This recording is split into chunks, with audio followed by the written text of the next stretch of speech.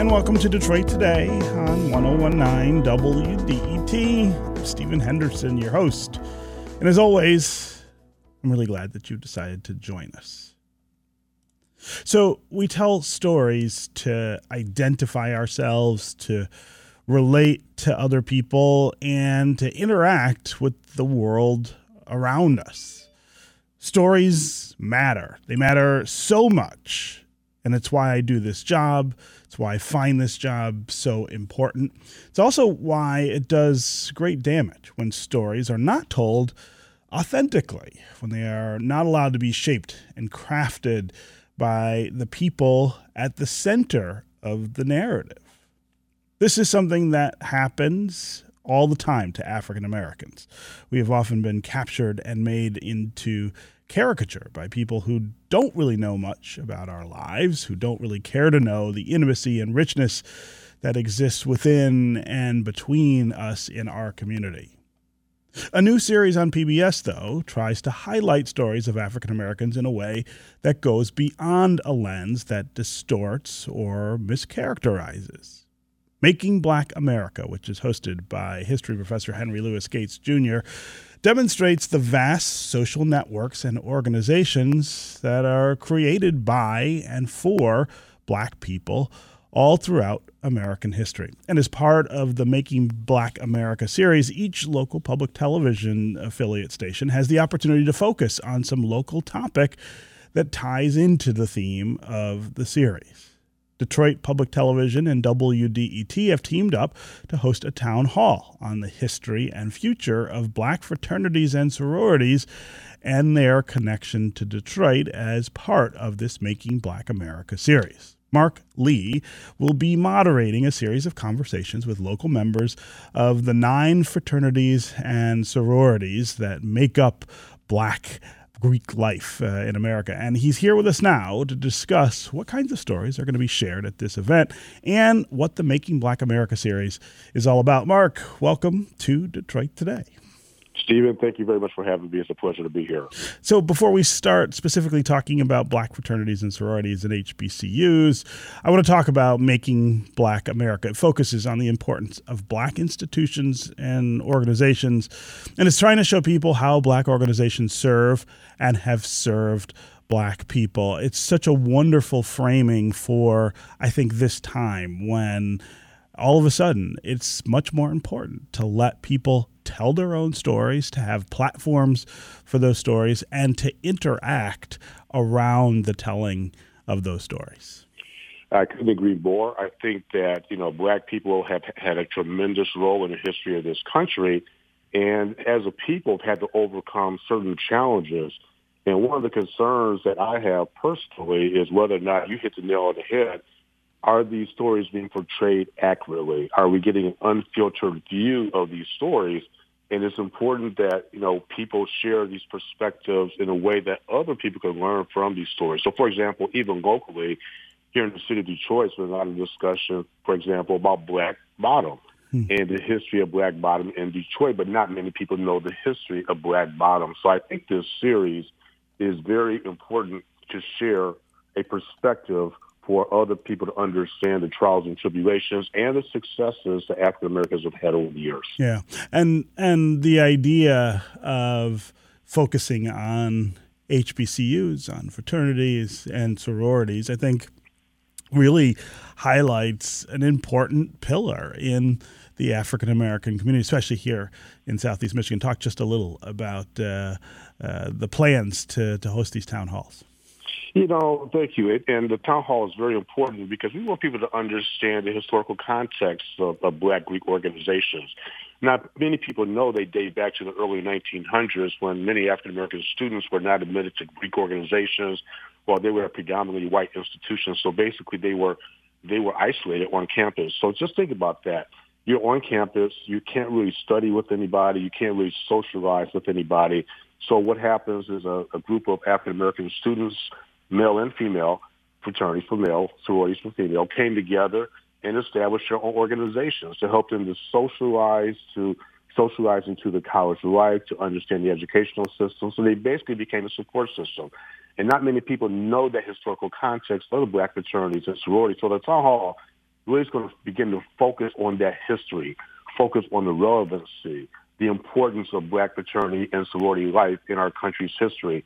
And then we're going to kind of take that journey and talk about that journey of the history, talk about why they're still relevant today, what are some of the issues that are confronting the Black community that the fraternities and sororities are dealing with, and then looking forward, how do you maintain relevancy of these organizations looking ahead by connecting with the younger generation? Because there's still a gap, between the more mature fraternity or sorority person versus a younger person who may have a different perspective.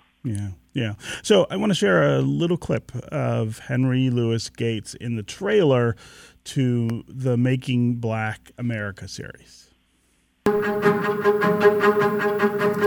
Throughout our history, Black Americans have, with great ingenuity and imagination, created a world with its own values and rules. A world defined by unfettered racial self-expression. A world behind what W.E.B. Du Bois called the veil. So let's talk about how this series kind of comes together. Of course, Skip Gates is someone who has focused for a really long time on Black storytelling and the spaces in which we can do that, creating spaces for us to do this. But how does this series give viewers that look beyond the veil, and what kind of spaces is it showing us? I think this series is going to pull back that veil, quite frankly. We've been hearing a lot of discussion about is the true American story being told? And I think what his perspective, his objective is to pull back that veil. I always like to say, take the wallpaper off the walls. And let's look at the blank wall, quite frankly, and let's look at how that wall was built in terms of paintings and putting the wallpaper back on. So I think the series evolves that way. I know that beginning October the 8th, he's going to be focusing on a series of topics that are important, social issues, educational issues that are important within the Black community. And I think what we're going to do with this series, focusing on the Black fraternities and sororities, is to kick it off from a Detroit perspective. These fraternities and sororities, Stephen, have played a major role in Detroit's history. We have the fraternal houses down in Midtown that are historical. They have historical landmarks. Not many people know that. Not many people know that Dr. Martin Luther King Jr. was a member of Alpha Phi Alpha Fraternity Incorporated. Right. Not many people know that there are other members of the sororities. Kamala Harris, currently the vice president, is a member of Alpha Kappa Alpha sorority. So let's understand in the context that these 9 organizations have produced legendary people who have made an impact in this city as well as the country. And I think that's part of bringing back that veil so that people can see beyond the obvious. Yeah. So also there is this there's this history that all of us have as individuals with Black fraternities and sororities, right? My mom is an AKA. My uncle was an Alpha. This is part of Black life in a way that I think a lot of people outside of our community don't necessarily understand. It's different from predominantly white fraternity and sorority life in the way that it permeates so much of our lives outside of college or even outside of actual membership in a fraternity or sorority. Absolutely. And in full transparency, I want to say I have been a member of Alpha Phi Alpha since 1979. My mom is a member of Delta Sigma Theta sorority. My dad, to your point, he was a member of Vega Psi Phi fraternity. So my aunt was a member of AKA. So in my family alone, right there, you see 4 different organizations being represented. And I think the fundamental difference is I think a lot of the white fraternities and sororities, they certainly have a role, and they focus on certain things within the overall community. The difference is within the Black fraternity organizations, they played a vital impact on this thing called community service. You will find fraternities and sororities getting out into the community, becoming engaged with the kids, raising dollars to give back into the community. They have focused a lot on education. We know that we have illiteracy challenges here in Detroit. Depending on the numbers you believe, 47% illiteracy rate in the city. And so a lot of these organizations are giving back and focusing on illiteracy and on education. Another key area is health and education. Health and wellness, I should say, health and wellness. We know that we have higher challenges when it comes to high blood pressure and diabetes and things like that. So these fraternity sororities are focused on those types of issues and economic development, helping people to launch a business, understanding the parameters of launching and starting and growing a business. And there are many more things these organizations are involved in. Unfortunately, a lot of people in the general community will think of these organizations as throwing parties or being social organizations. That's not the case at all. They are much more than throwing parties and being social organizations. They are much more community-driven organizations that support the initiatives of the city and the state and the country. I'm talking with Mark Lee. He is the founder and CEO of the Lee Group, which is a local marketing firm, and he's going to be moderating a panel discussion at Wayne State University about HBCUs and the importance of Black fraternities and sororities in American life. It is part of a PBS series called Making Black America, which is hosted by Harvard history professor Henry Louis Gates Jr.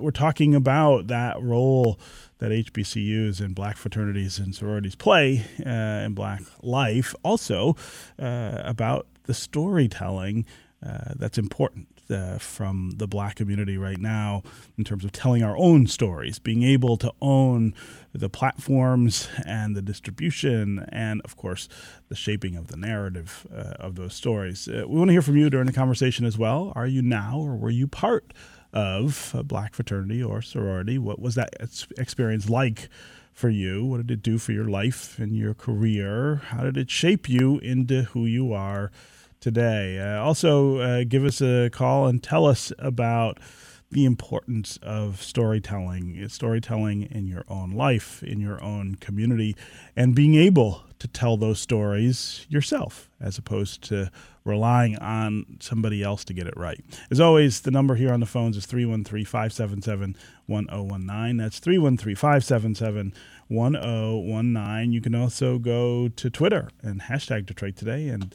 we can work you into the conversation that way.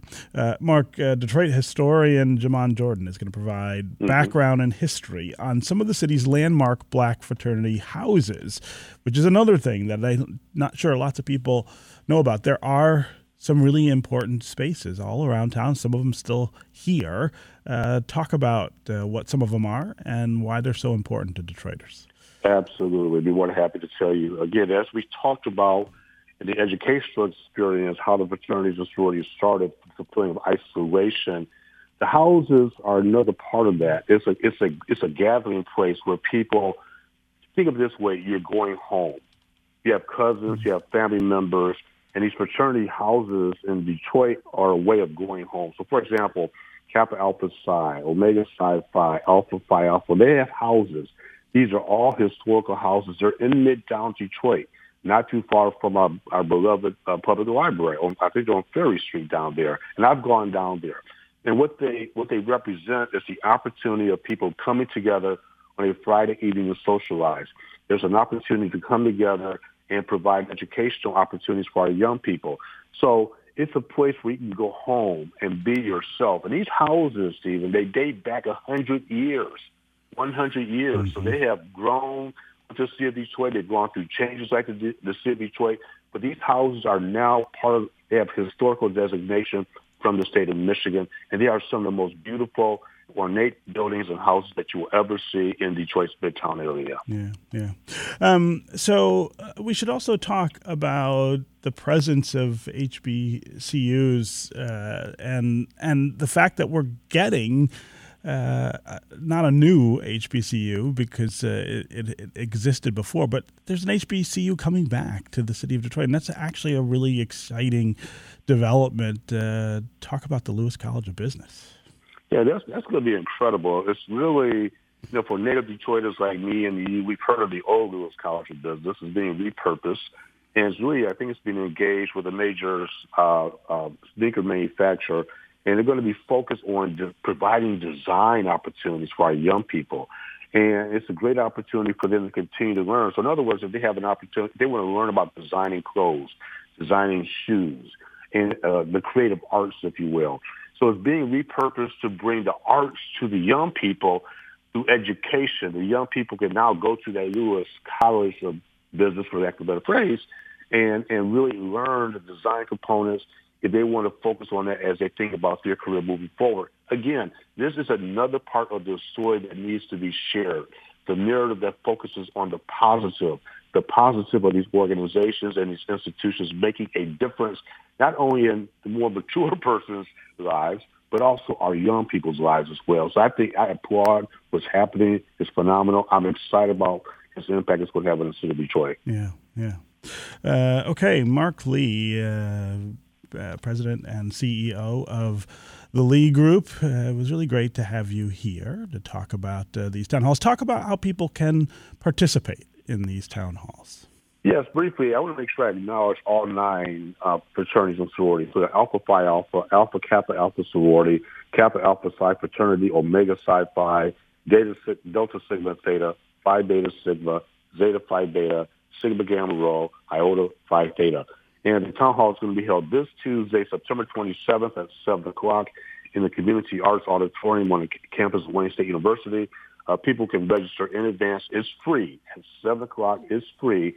And they can go to Eventbrite and register on the website there at Eventbrite. You can type it in. And we look forward to having as many people as possible.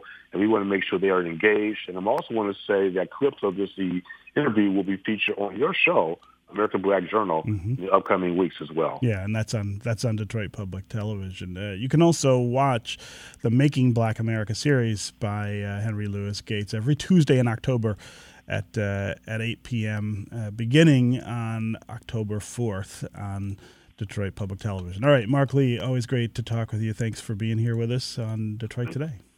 Thank you very much. I appreciate it. Okay, we are going to go back to raising just a little money. We want 30 gifts this hour during Detroit Today. 30 gifts, that's not that many if you think of how many of you are out there sitting, listening. Pick up the phone, give us a call, 800-959-9338, and help support this show that you get so much out of and that I love doing every day. All right, and after we come back, we're going to talk about, we're going to continue talking about Detroit, but we're going to pivot a little bit to talk about a new nonprofit that is promoting equity in corporations here in the city of Detroit. We'll be right back with more Detroit Today.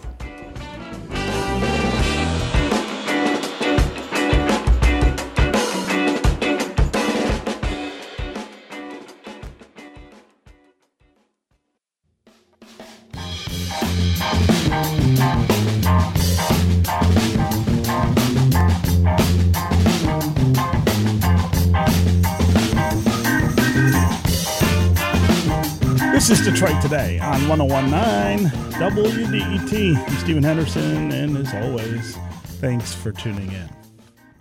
Think back to 2 years ago at the height of the pandemic and at the height of the movement forming around the killing of George Floyd in Minnesota and the protests that were taking place all over the country calling for a new level, a new form of racial justice in this country.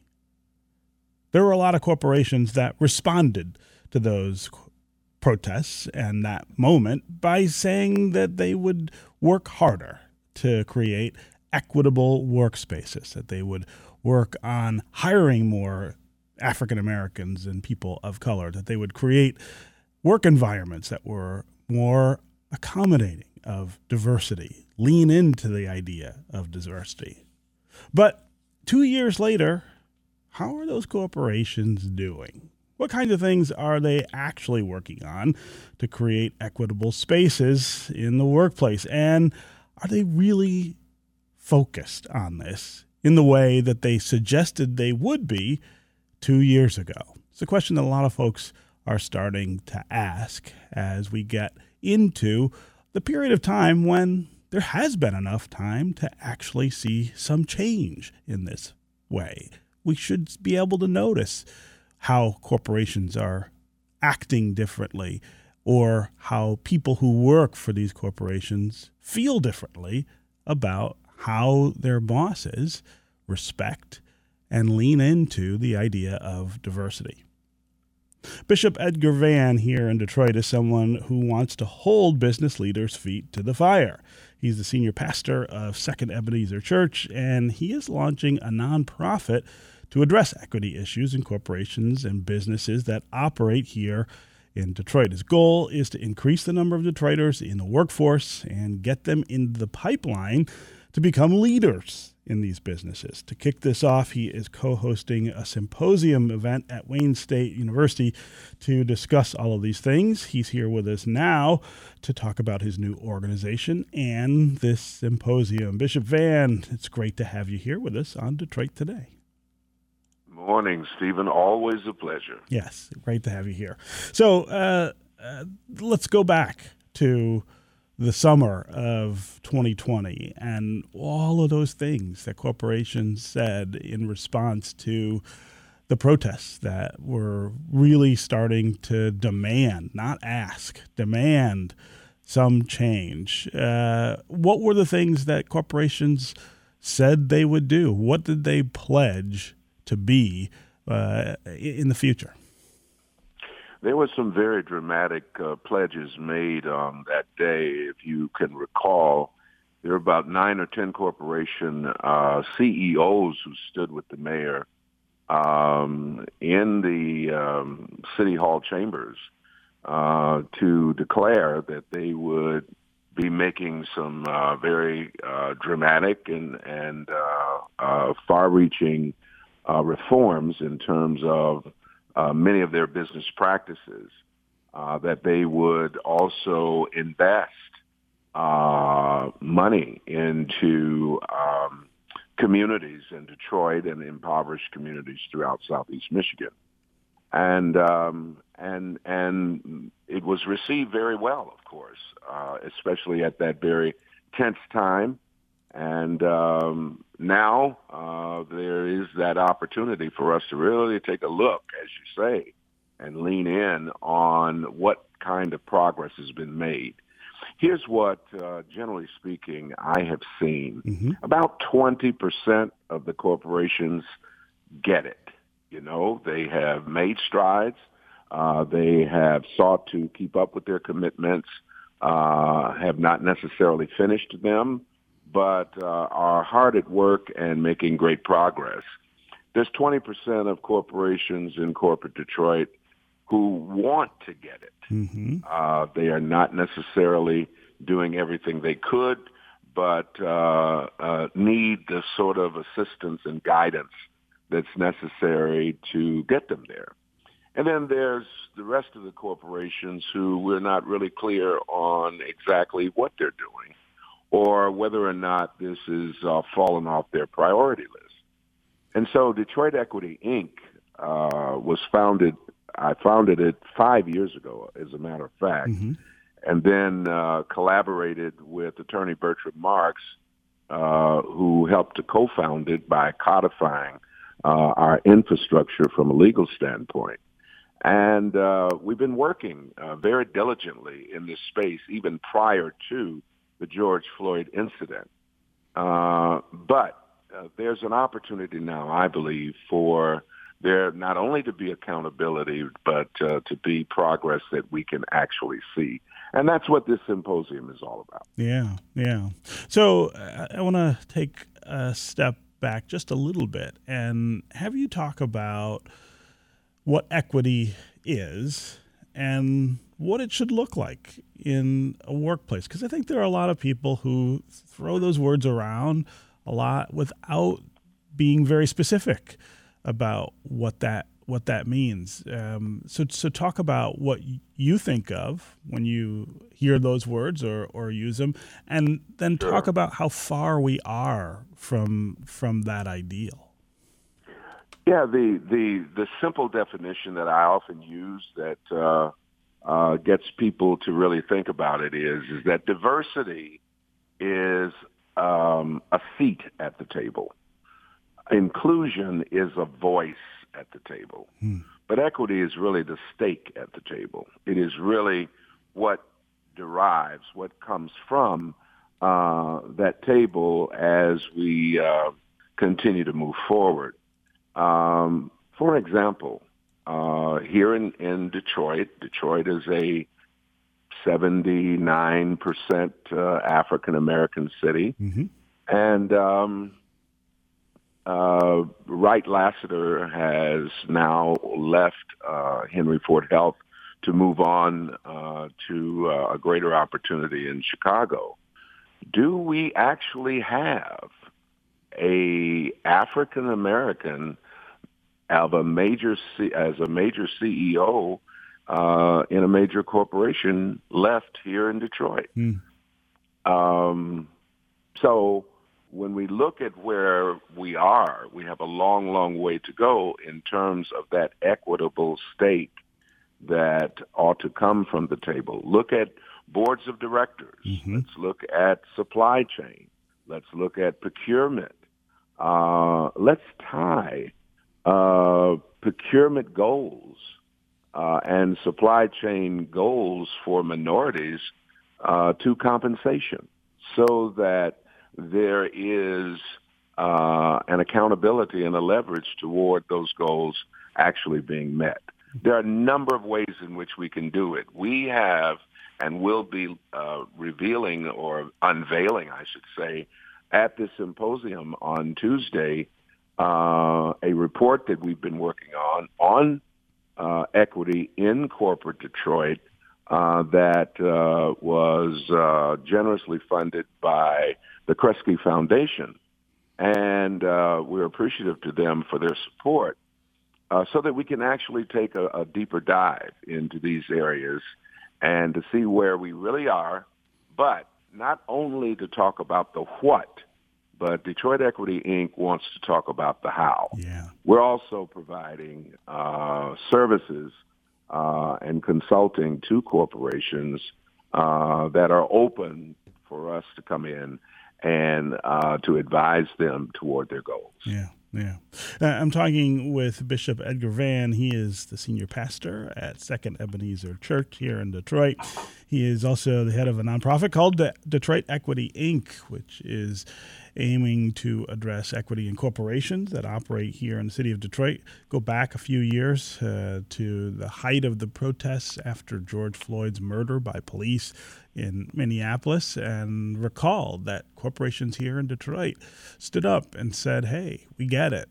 We are going to do things differently. We are going to approach the whole question of equity and fairness differently than we have in the past. One of the things that Bishop Vann is taking a look at is, what have they done in the last 2 years? How far are we along that road? We want to hear from you during the conversation as well. Do you remember those pledges that those corporations made 2 years ago? What do you think of the progress that you see here around town toward making some of those goals? Talk about your own experience working in Detroit, working maybe in a business that was one of the ones that stood up and said they wanted to do better. Have you noticed much change since that happened? Also, what do you think it means to actually have an equitable workspace? How would you define that? What would you say are the things that have to be in place in order for you to describe someplace that way? As always, the number here on the phones is 313-577-1019. That's 313-577-1019. You can also go to Twitter and hashtag Detroit Today, and we can work you into the conversation that way. Bishop Vann, I want to talk about the companies that, as you say, have not yet begun this work. What do you imagine is the hurdle? Is it that they have lost interest in this? Is it that there is not enough outside push, I guess, for them to have to do it? What's going on to make this more difficult than I guess that it should have been? All of the above. Number one, we live in a 24-hour news cycle, mm-hmm. as you know, where issues, even of significance, sort of fall off the table as new things take place, whether it's Ukraine or whether it's climate change or whether it's, Queen Elizabeth or whatever it is that begins to take up the oxygen of the media at a given moment. The other thing is that, again, even in corporations where the senior management gets it, where the senior management has made commitments and pledges and are really serious about it, the work, the implementation work, is often taken down to middle-level management. Mm-hmm. And often these implementers are often where sometimes the choking and the logjam takes place in corporations, and oftentimes, especially in supply chain, for example. There are perennial suppliers that have been used through the years, and creative strategies have to be used to include companies of color in terms of board of directors, in terms of C-suite positions and opportunities. There has to be a pipeline in corporations that's actually created intentionally, with intention, so that these goals can actually be reached. And so, and then, as you say, there's also this sort of thing of we responded to the crisis, Mm-hmm. and now the crisis, we believe, is a bit eased. As you know, at that time, cities were burning across America, Yep. and they were not the usual suspect type cities. There were cities like Portland. There were cities, that were cities that are not normally hotbeds of unrest, Mm-hmm. that were burning as well. And nobody wanted Detroit to burn. We have good police-community relations here in Detroit, unlike some other cities, et cetera. And, thankfully, we did not experience that, though we had some very vigorous protests. Well, this was a crisis time. It was a time for somebody to step up, somebody to say something so that the lid would not come off. Well, once that sort of emergency level response is relieved, then there are those who maybe felt, hey, we can maybe go back to, there's not a sense of urgency that we need to apply to this. Yeah. I also feel like we can't talk about this without putting it in the context of all of the change that's happening in the city right now from a corporate perspective. I mean, we've got a lot of activity in Detroit that we didn't have 5 or 10 years ago. There are buildings being erected. Yes. There are companies that are still moving in. This is the time that we've got to get this right, or African Americans are going to be really left behind and left out of what is turning out to be this really pivotal step forward in economic growth and opportunity in Detroit. Absolutely. As you know, we're seeing cranes everywhere in the city of Detroit. There are plans everywhere. There are things that are being built everywhere. There's growth, and we've been waiting on growth, and Detroiters have been waiting on growth for a long time. The question is, will they have the opportunity to participate in the prosperity of the city? And